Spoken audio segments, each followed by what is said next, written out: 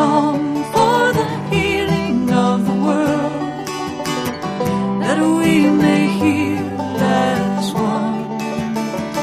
With every voice, with every song, we will move this world along, and our lives will feel the echo of our healing. Welcome to Spirit in Action. My name is Mark Helpsmeet. Each week, I'll be bringing you stories of people living lives of fruitful service, of peace, community, compassion, creative action, and progressive efforts. I'll be tracing the spiritual roots that support and nourish them in their service, hoping to inspire and encourage you to sink deep roots and produce sacred fruit in your own life. Let us sing this song for the dreaming of the world, that we may dream as one.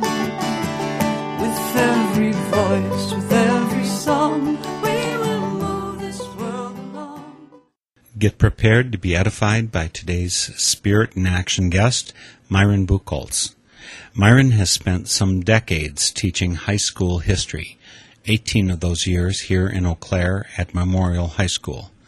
He's also an associate member of Veterans for Peace and has a daughter serving in Iraq, so he brings deep passion and thorough knowledge to his opposition to war.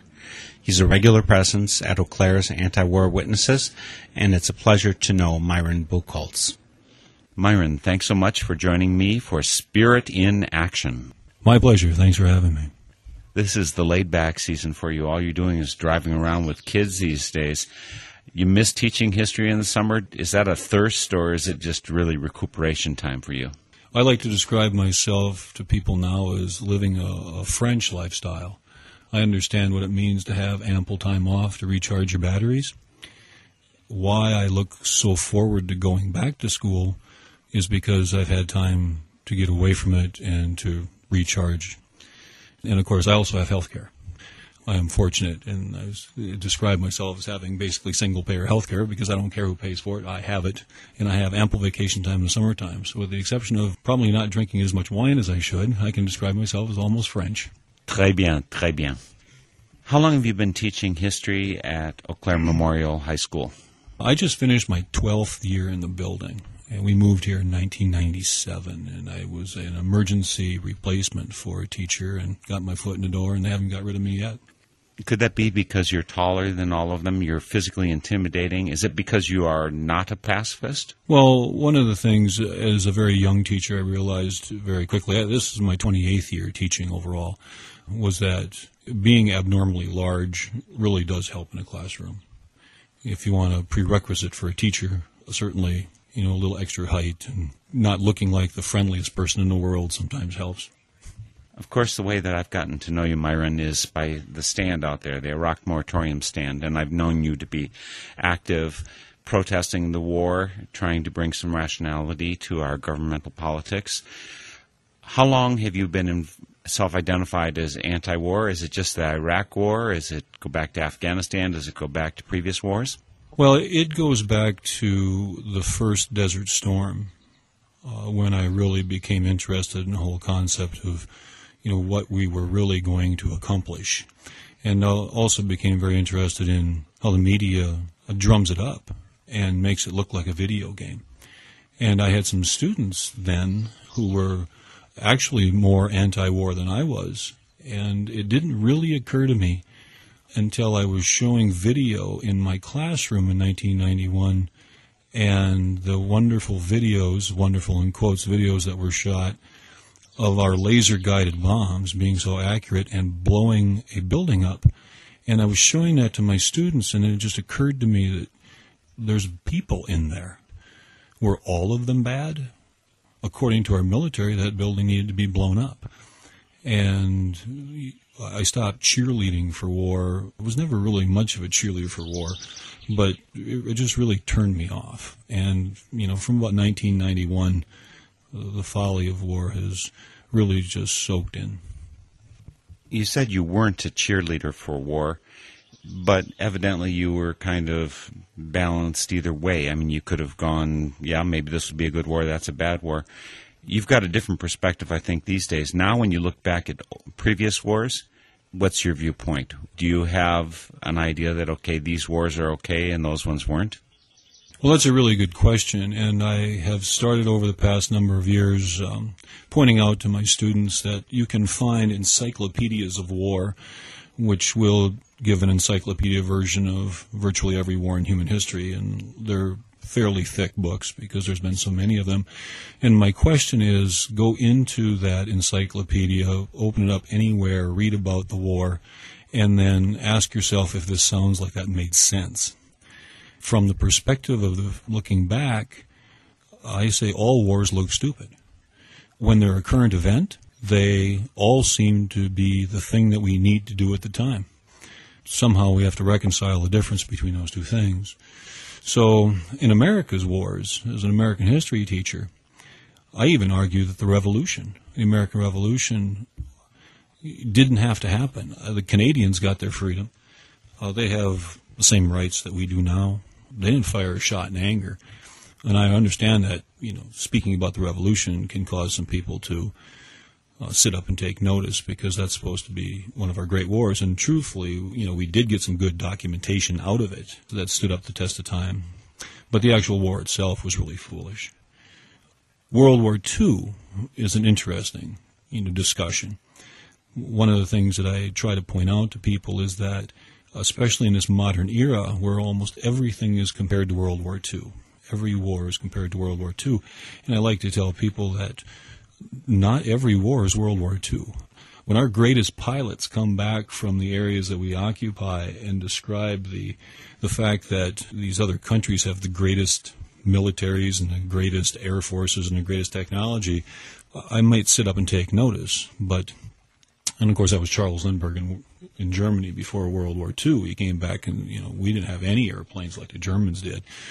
And, there were people that were trading with Germany, and they were our best buds. And then you have this bizarre leadership take over and convince a significant percentage of their population that going on a war of conquest is a good idea. And, of course, it backfires something fierce.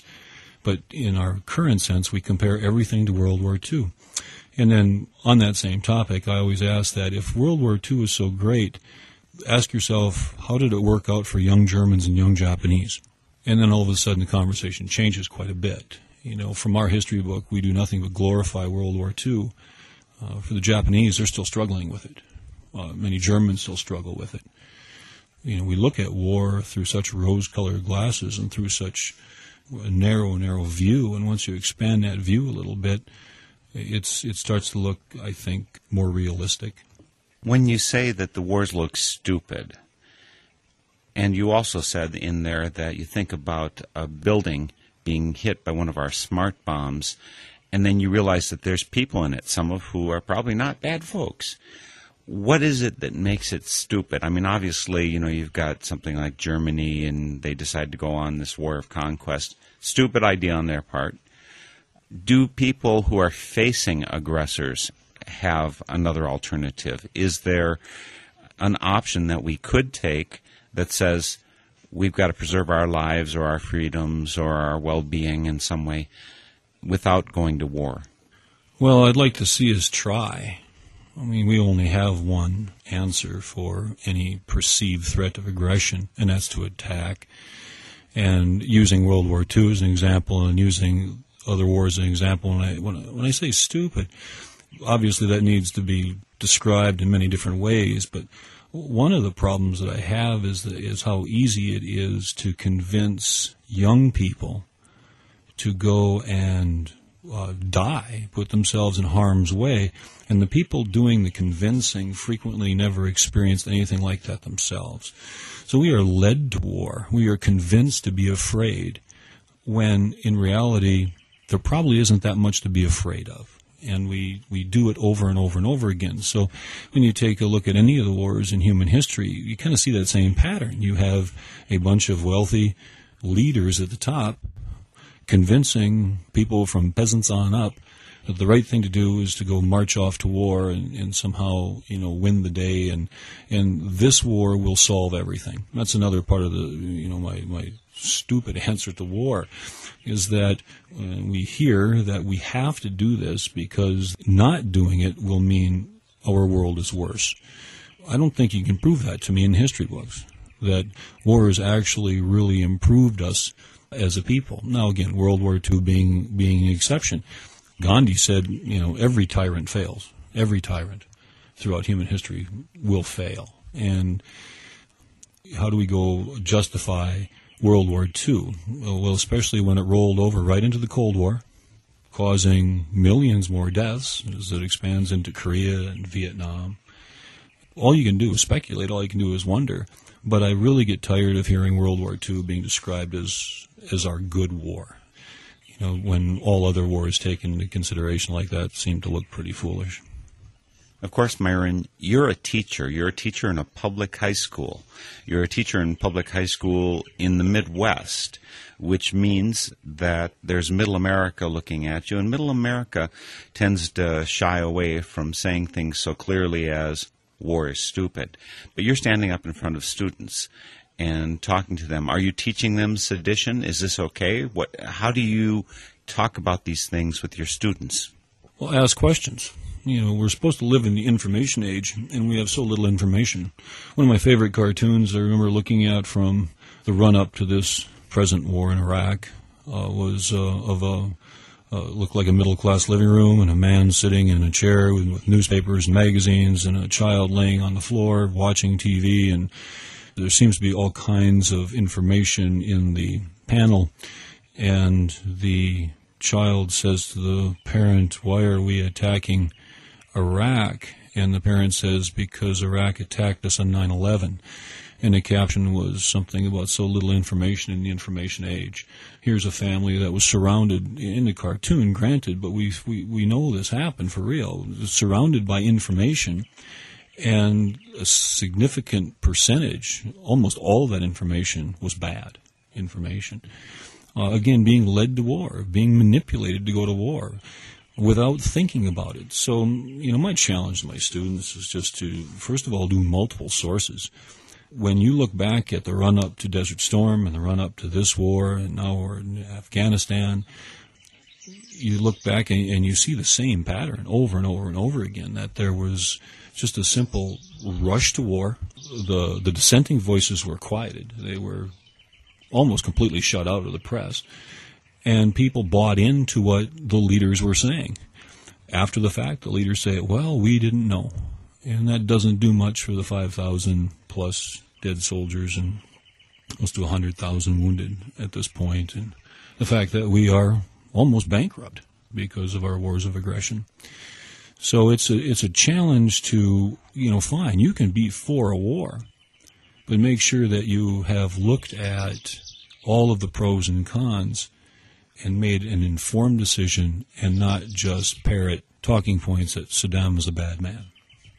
So from your point of view, with the information you've garnered, you've looked all around, Myron, and you said, we didn't go to Iraq because they attacked us in 9/11, because they didn't. We didn't go there in order to get weapons of mass destruction. We knew we didn't have them. After you've eliminated these, what is the reason we went to Iraq? Well, I think George W. Bush wanted to somehow avenge his father. I think he had that... a real complex about that.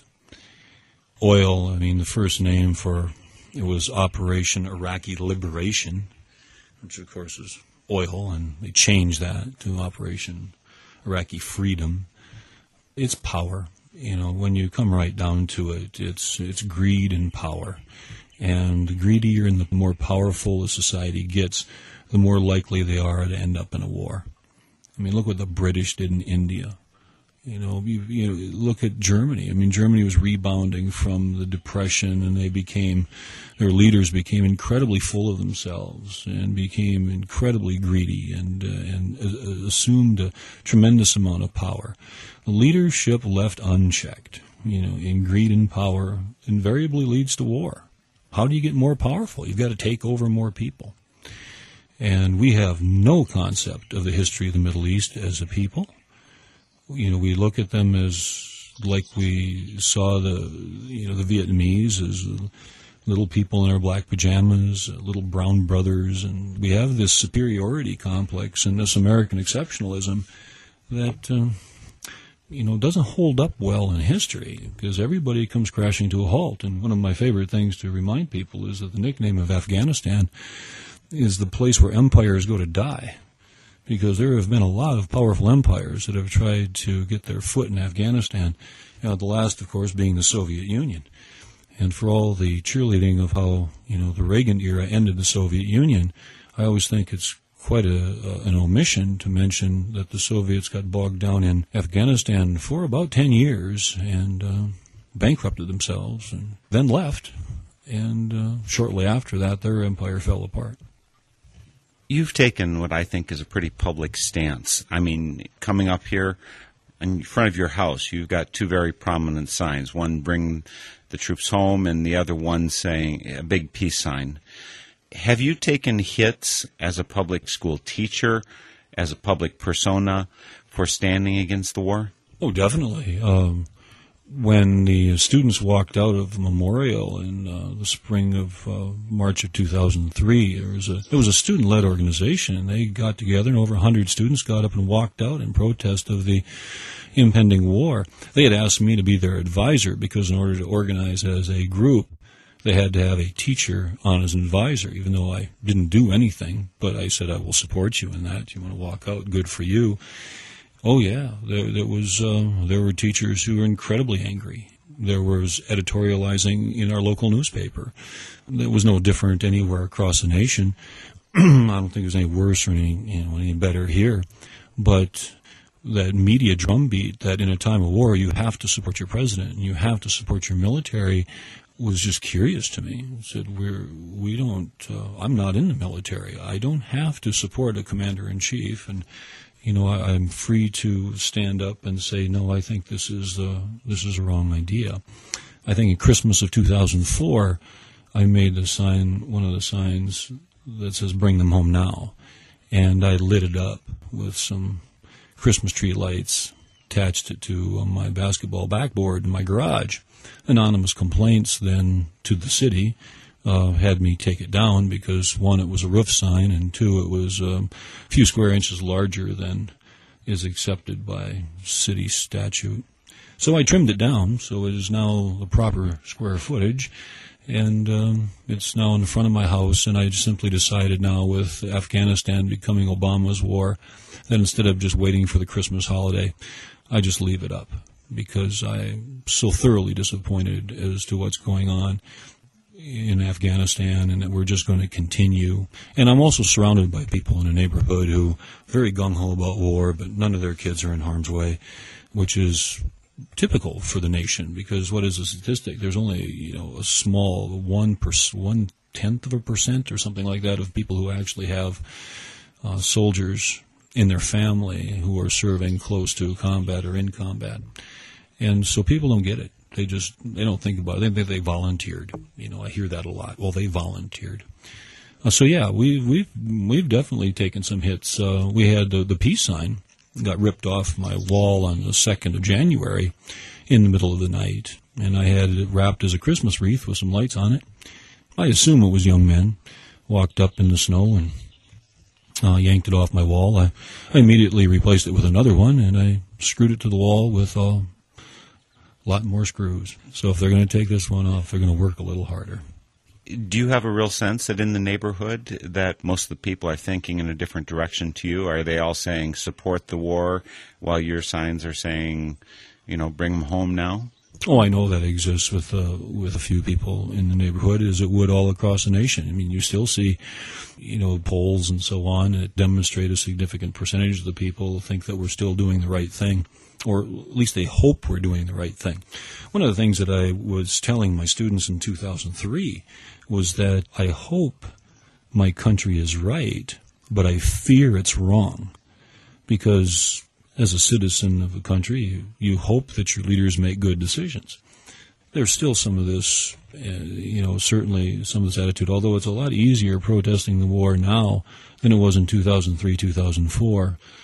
I know that I'm a regular member of our Peace Corner crew in Chippewa Falls, and our unofficial poll of how many times we get flipped off and yelled at, somewhere around the spring of 2007, where we could stand for an hour and frequently on a Saturday never see a negative comment, where we would always have 3, 4, 5, maybe 10 in an hour.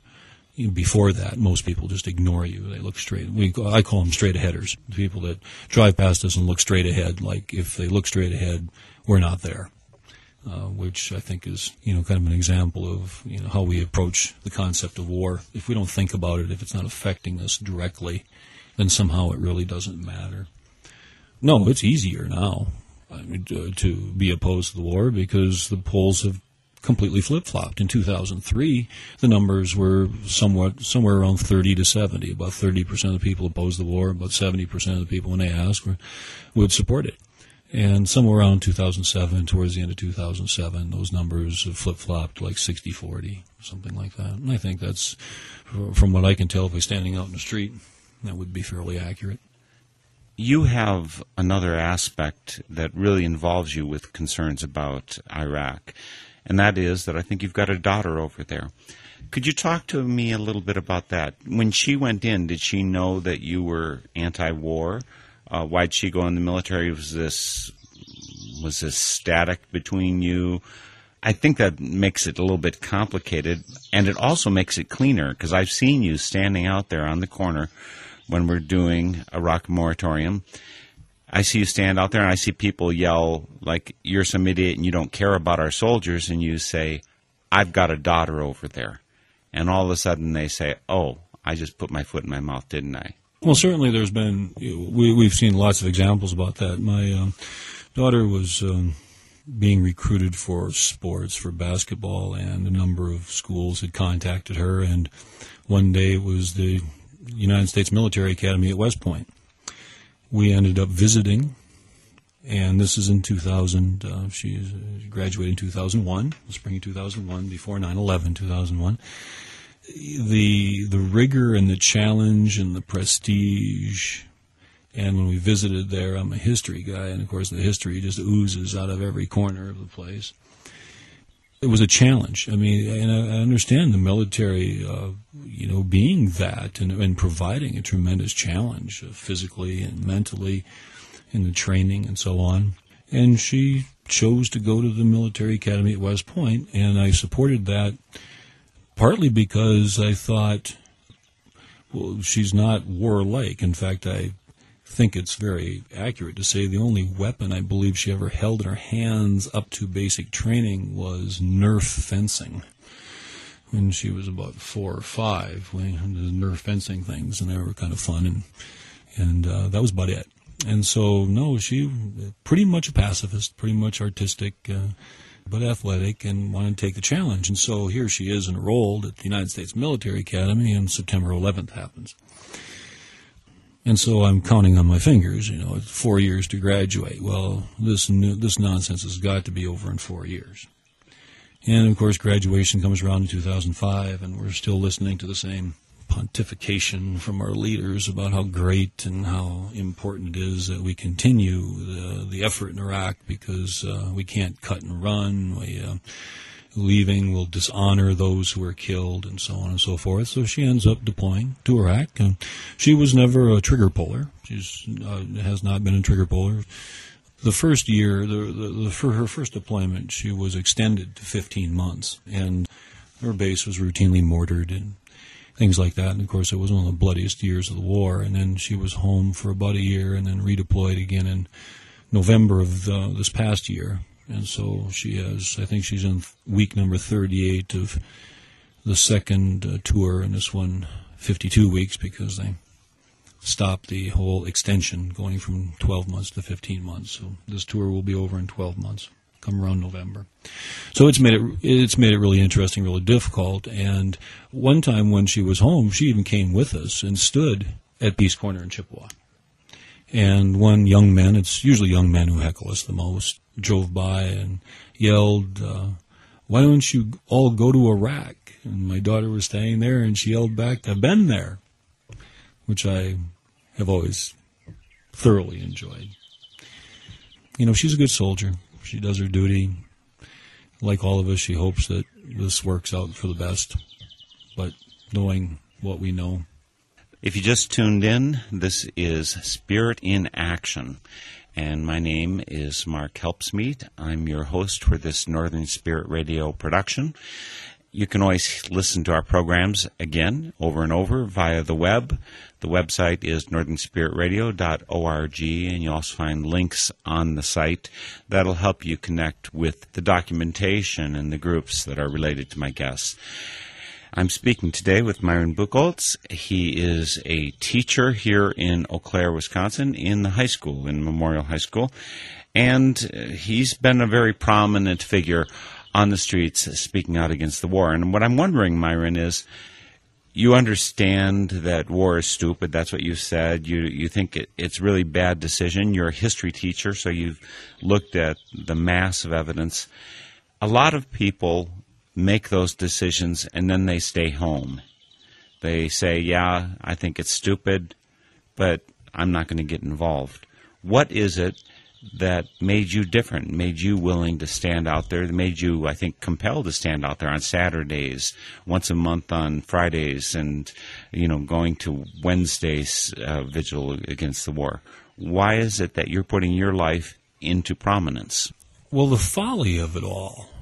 We've been lied to, and there's so little on a national scale covering how ridiculous this war is, that it just seemed to me that somebody, you know, has to stand up and at least demonstrate their disagreement. And, of course, I never stood by myself. There's, you know, a significant core group of people who are just willing to stand out, and we hold our signs, and we always feel that at some point, as hopeless as it is.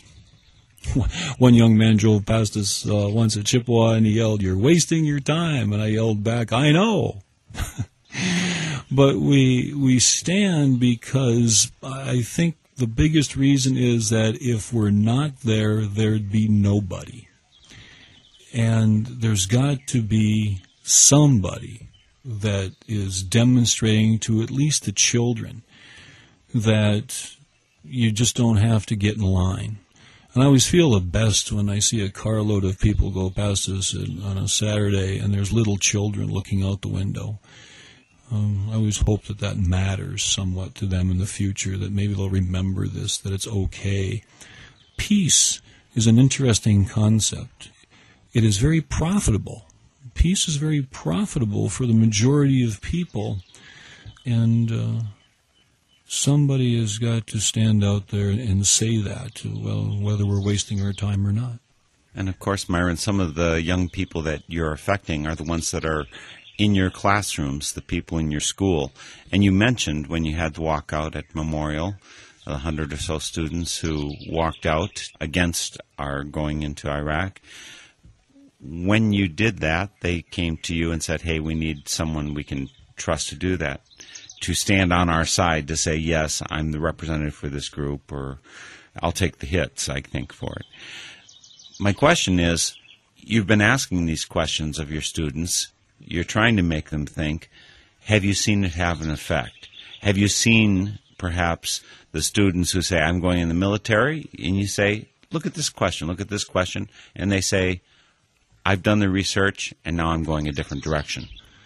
Well, I know there were young people who, you know, I'm sure changed their minds over the course, because this has been such a long war. It's going to soak in eventually.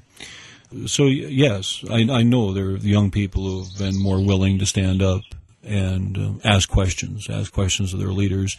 And I think, you know, across the entire country, some of that was displayed in our last presidential election.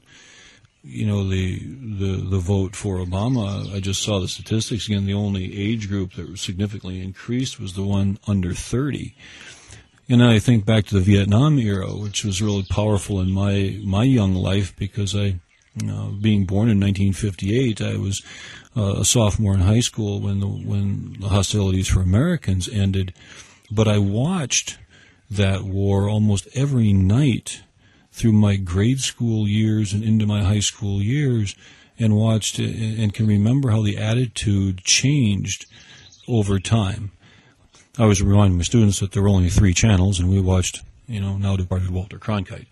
And so at 6 o'clock we were watching the news, and from, me being about 6 years old in 1964 until I was a sophomore in high school, in 1973, we watched something about Vietnam every night. And at some point the attitude just changed. We're a long ways into this conflict, and I know the attitude is changing, but I haven't seen anything on a national scale from our congressional delegation to really make me have confidence that we are going to stop this anytime soon. So it just goes on, and I like to remind people to count on their fingers. You have to count on your fingers to really demonstrate to yourself how long this has been going on. We've had troops in harm's way in Afghanistan since 2001, and we've had troops in Iraq since March of 2003. So here now I have students who, when you do that math, there's mainly sophomores that I see. Well, when this war started, they were in grade school, and it's somewhat profound when you think about that, because that generation coming up, they're getting pretty tired of it. This is typical. It happens. It's always exciting. One of the things I try to point out to people I talk to is how typically it's so exciting to go to war. They show pictures of Germans marching off to World War I and Americans over there, and everybody's so fired up and so excited to go to war. And then after a few years, it starts to soak in. And throughout history, it's usually only taken a couple years for it to soak in. Our modern wars now, being these wars of an insurgency, are taking so much longer, and they're so remote that the impact just isn't there on a day-to-day basis, and with our media simply not showing any real pictures of the horrors of war, people just don't know. They just don't think about it, and so it doesn't exist. How would you describe yourself, Myron? Are you pacifist? Are you anti-military? Are you just a rationalist who looks at it and say most of the time it's a bad idea? How would you describe yourself? What crystallization do you have, at least at this point in time? Because I'm not saying that it won't change next month. Well, I've never been anti-military. That's one of the true wonders to me of what the hardcore militarists in this country have done with the simple sign of the peace symbol. That holding a peace sign, for many people when they go by, they interpret a peace sign as a symbol that you, A, hate your country, and B, hate your military. A complete perversion of what the symbol actually means. I always chuckle at the fact that, one of the nicknames of Jesus of Nazareth is the Prince of Peace. I don't think you can go into many Christian churches and not have a common greeting of peace be with you. When I stand in a corner and hold a peace sign, I become evil in the eyes of many people. And it's really a turnaround from the Vietnam protests and the rewriting of history, that the protesters actually caused our defeat in Vietnam, and somehow that, the peace activists were anti-American and anti-soldier. I feel, very confident in saying that somebody sees the peace sign, they interpret it completely opposite of what it is. So defense? No, I'm not opposed to defense. One of the funniest things I've ever heard is a criticism of the peace protesters saying, well, gee, then you'd like your house to be burglarized because you're so peaceful. How ridiculous. How childish. Some of the arguments that you hear are just so bizarre. And some of those arguments come from mainstream talking heads with their megaphone of the national media. No, I don't want my house burglarized. No, I don't want my country attacked. But quite frankly, we need to stop calling it the Department of Defense, because it hasn't been defense for a long time. It's been offense. You look at our department, it should be called the Department of Offense, because this is the new attitude, that now We need to preemptively find our enemies and kill them. Well, you've got a vicious circle there, one that's not held up well over history. So no, I was, anti-military. No, I supported my daughter going into the military. That'd be a good challenge for her.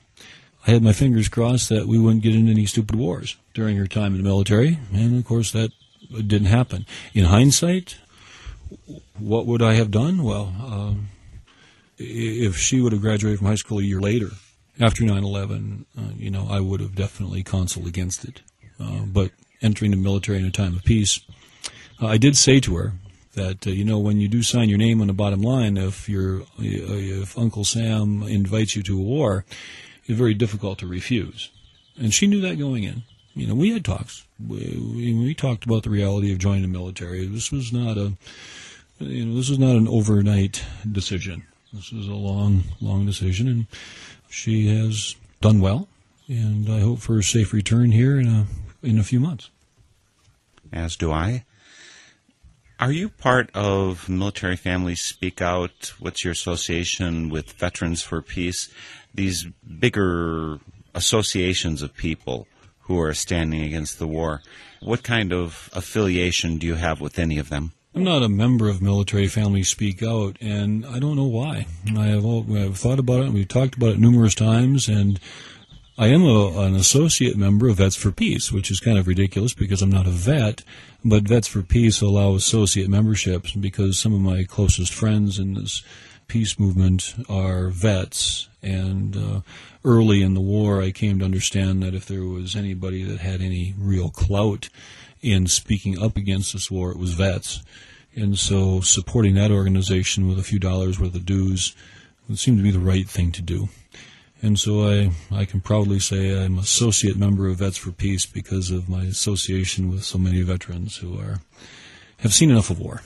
They've seen enough, and they don't want to see it anymore, and knowing there are other ways to get things done. I'm going to toss in a bit of my personal philosophy.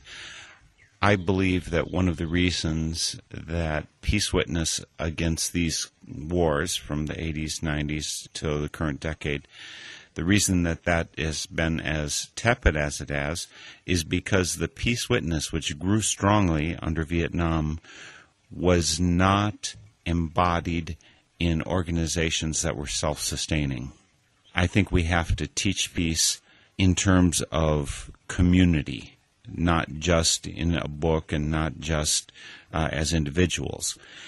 So when I asked you, what organizations are you part of, I'm partly asking, where do you get the sustenance? Where do you pass the sustenance on for that? So I'll ask you again, are there ways that you see that our society could benefit and that you personally would benefit from being part of organization which maybe it's more rational, maybe it's more heartful, I don't know what it is, organizations which will help carry our community into the future? We have to hope that's all we have. There's a book, I haven't read it, I just thought the title was so cool. We Made Love and Got War. And I know it's a retrospective look at the peace movement out of Vietnam, that it's saying exactly what you said, that there was a movement but it had no legs. As soon as the war went away, it was like, oh, okay, it's over, this will never happen again. Well, then we've watched it happen over and over and over again. One, we just have to stop glorifying war to start with. I see that over and over again in our history books and our movies. Young males just love to watch war movies. And even with all the graphic detail that you have in war movies now, it doesn't do it, and I think in large part because it does nothing to portray the long-term cost of war.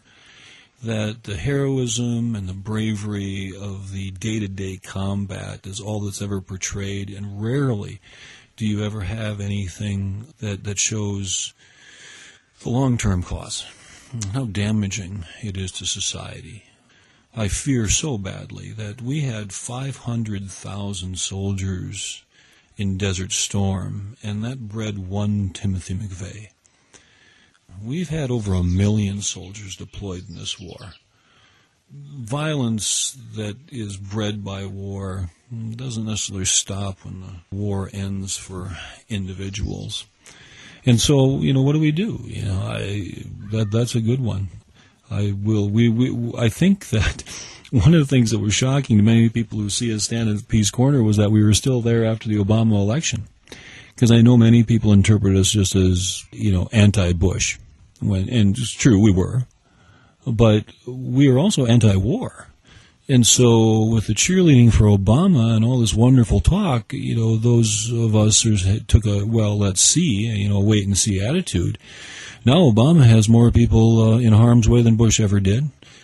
Guantanamo is not closed. Rendition, there's some suspicion that's still going on. The indefinite detention, which just about makes me want to cry. Indefinite detention?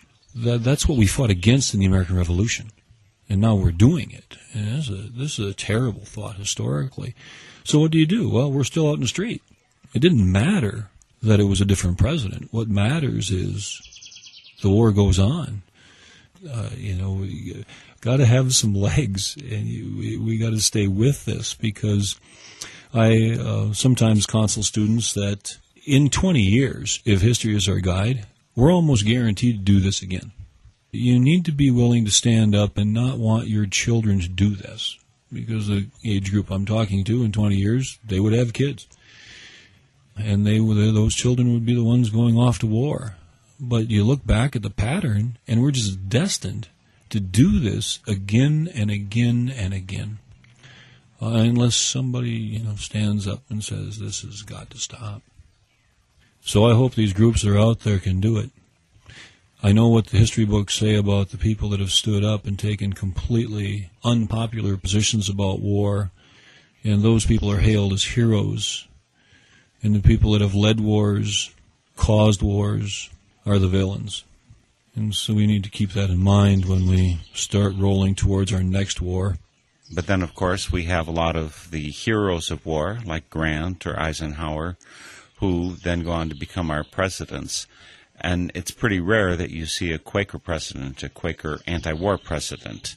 Richard Nixon being the sad exception to Quakers who usually oppose war, and there he was, symbolizing a lot of what Quakers think is the worst behavior you could have. So what groups have been effective long-term? What movements have been effective, education or otherwise? Where have we seen the best success? And I'm going to guess that the best success that we've had was in Japan. I think we built a more pacifist society there by the end of that war than any other country I know of, except maybe India. Well, the Japanese example is incredible because one of the things that has stood the test of time for Japan is the prohibition on the Japanese having a military. If you have one, you use it. The Japanese have a Coast Guard. They apparently are not that worried about being attacked. They certainly must not have been worried too much about being attacked by the Vietnamese and Koreans and so on. And if they wanted to change it, of course they could. India is an interesting study. When nuclear war is brought up, for much of my teaching career, is that I was never really worried about the Soviets and the Americans nuking each other for a number of different reasons, some cultural similarities and so on. But the Pakistanis and the Indians, both having nuclear capability and having some animosities that go back to partition in 1947, it seemed to me that there were some military leaders there that would be much more willing to press the button. But yet the people, are generally pacifist, anti-war. So, this is going to sound anti-military, but what Eisenhower warned against, that has come to fruition, the military-industrial complex is in control. Our own local newspaper, has an article about our Presto Industries having a very profitable year. You have to read into the middle of the article to find out that their most profitable sales was in 40-millimeter shells for the military. We have Oshkosh, which is just overjoyed because they got a contract to build the new bomb-proof vehicle. wherever you look, and sometimes when I want to just be obnoxious at Peace Corner, I always remind people standing next to me that we're just jealous that we didn't invest in the war industries when the war started. Because for all the talk of the economic downturn, there is no economic downturn for the companies that are producing military hardware. They're doing really well. That's scary. There's only one. What can you hope? What business can you hope that comes to town that's going to employ? And if you open a war plant, I know a couple of years ago I read that we couldn't even keep up with bullet production. We were buying bullets from Israel, and that doesn't surprise me. It's just so profitable. The military-industrial complex is really scary to me because standing up to that, I'm not that smart. But we're counting on you, Myron. We're counting on you to come up with the answers. I wanted to ask you about your perspective, and this, again, is as a history teacher, as a person who's getting the big picture in focus. God Bless America is the big rallying call following 9/11. To some degree, I think we needed, as a nation, healing, pulling together, valuing one another, saying we're not beat and downtrodden. But, of course, right away that phrase gets used as God bless us, and the rest of them, we don't care about their welfare. So, my question is, your perspective from history, we, they, your last name, your surname, Buchholz, is a German name, so you're one of the enemy, you're one of those Nazis, right? I mean, maybe the reason you're opposing is because you want Germany to take over the nation. People can think that way when they get into a we-they point of view. Your ideas? One of the things that bothers me the most about our modern society is the ridiculousness of the meaningless soundbite. God bless America. I chuckle every time I see there's some spare tire covers in town. It's an American flag on a spare tire cover, and then it says, "There's only one." And I chuckle to myself, no, there isn't. There's a million of them, and there's flags all over Eau Claire, but there's only one. It becomes, the soundbite sounds good. When it's thought about rationally, it becomes pretty ridiculous. God bless America. Well, okay, and God bless the Iranians too. I mean, Allah Akbar. It means God is great, and yet that is a reason for us to bomb other people. And in reality, the Judeo-Christian Islamic tradition all comes from the same core religious experience and the same God. So I am really opposed to simplistic sound bites, and unfortunately that's what we are bombarded with, and in the short term it can seem like it makes sense until you stand up and say no. One of my neighbors here said to me during this war that, 9/11 proves that our oceans don't protect us anymore. I thought, wow, how did our oceans protect the Native Americans? How did our oceans protect us at Pearl Harbor, and how did our oceans protect us when the Soviets were routinely having submarine patrols in international waters with 20 nuclear warheads, armed and only literally minutes away from the destruction of any American city? Our oceans don't protect us anymore. But that became just a common theme. Now we have to go on the attack because our oceans don't protect us. One of my favorite T-shirts that I've ever seen has a picture of Geronimo and his band of warriors on it, and the caption of the T-shirt says, "Practicing Homeland Security since 1492." The soundbite is a hurtful item intellectually. It makes you believe things that are not true. But bumper stickers are good, right? So what's your favorite bumper sticker? We do live in a society of tweets and of sound bites. And so if you're going to compete in the marketplace of ideas, you have to put something brief out there, like bring troops home or whatever. So what are your favorite ones that, of course, obviously have some thought behind them? It's not enough to have a few words out there, but that should symbolize something deep. What are your favorite bumper stickers or your favorite word bites? Well, There's a one longer one that's something about when the Pentagon starts having bake sales to buy missiles instead of public schools, we'll all be better off. I've seen one, I actually have one that says something about, now that you've conquered Iraq, why don't you move there? And there's a lot of sarcasm on the peace side of the bumper sticker. It's incredibly sarcastic. And in the bumper sticker slogan, it needs a lot of explanation. It doesn't. And yet, on the other side, the pro-war side, it's that, yellow ribbon, support our troops. Every time I see one of those stickers, I think, when's the last time you sent a package or you sent a letter, support our troops? And we know it. The answer for the great majority would be none of them. So there's a lot of really good ones out there, a lot of good sarcasm, and that makes you smile when you see them. And I know I've seen more of them in the past couple of years than there was in 2003 for sure. So it's another, unscientific poll of how attitudes have changed about the war. One area we haven't talked about is religion or spirituality, and I know that you don't particularly identify strongly in that area, but I'm pretty sure you do have an historical overview that includes the role that religion or spirituality has played in peace or war. So what insights can you give me, and how do you connect with that personally? Well, I had a hard time. Well, I actually haven't been back to the church I attended since the 2003, when walking into a church and being surrounded by bumper stickers that were promoting war, and then having people that had, because of their politics, they were supporting war, turn around and say, "Peace be with you," at a church service.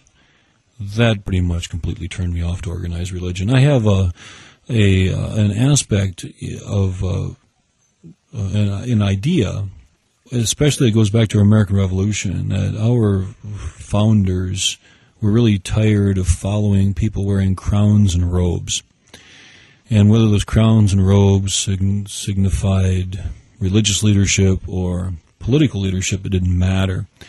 Many of our founders described themselves as deists. They had a concept that there could be a greater power out there, but they weren't interested in taking orders from some human who, because of title, is supposed to be held up as, God on earth or something like that. So I kind of consider myself a deist in that sense, that when I'm teaching geography, geography books describe an ocean as a big body of water. And there's a little more to it than that, but generally that's all you get. And I like to ask, my students who have been to an ocean, when you stand by an ocean, does the description "big body of water" describe it very well? And of course they laugh. And the power of nature is very incredible. In the summertime, for my battery recharge, I frequently walk almost daily in the morning out at Lowe's Creek in the trees, and I have a friend who says that he worships at the Church of the Great Outdoors, and I've become a believer in that as a way to approach. I say I go to Mass every day of the week and church on Sunday. That sounds like a good base to me. I want to thank you so much for taking the time, Myron, especially in your laid-back time. Here I am making you think hard when you could be just sitting here charging your batteries, getting ready for the school year. Thanks for standing out there, being a prominent figure, taking the risk, standing up as a teacher in public school, doing that, loving the soldiers. At the same time, you've got a daughter over there loving the soldiers. At the same time, you're saying, let's do the best thing for our country. So thank you for standing in all those ways. Well, it's been my pleasure talking to you. It's been a real enjoyable experience. Thank you very much. That was Myron Buchholz, today's Spirit in Action guest. He teaches history at Eau Claire Memorial High School. And in line with Myron's historical outlook on and opposition to war, I want to send you out with a song by Phil Oakes. His song, "I Ain't A-Marching Anymore." Oh, I marched to the Battle of New Orleans at the end of the early British War. Young land started growing, young blood started flowing, but I ain't marching anymore. in 1,000 different fights. I was there at the Little Big Horn. I heard many men a-lying, I saw many more dying, but I ain't marching anymore. It's always the old to lead us to the wars. It's always the young to fall. Now look at all we've won with the saber and the gun. Tell me, is it worth it all? For I stole California from the Mexican land, fought in the bloody Civil War. Yes, I even killed my brothers, so many others, but I ain't marching anymore. For I marched to the battles of the German trench in a war that was bound to end all wars. Oh, I must have killed 1,000,000 men. Now they want me back again, but I ain't marching anymore. It's always the old to lead us to the wars. It's always the young to fall. Now look at all we've won with the saber and the gun. Tell me, is it worth it all? For I flew the final mission in the Japanese skies, set off the mighty mushroom roar. When I saw the cities burning, knew that I was learning that I ain't marching anymore. Now the labor leader is screaming when they close a missile plant. United Fruit screams at the Cuban shore. Call it peace or call it treason, call it love or call it reason, but I ain't marching anymore. No, I ain't marching anymore.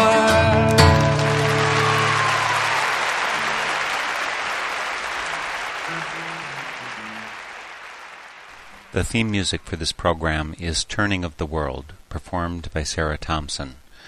This Spirit in Action program is an effort of Northern Spirit Radio.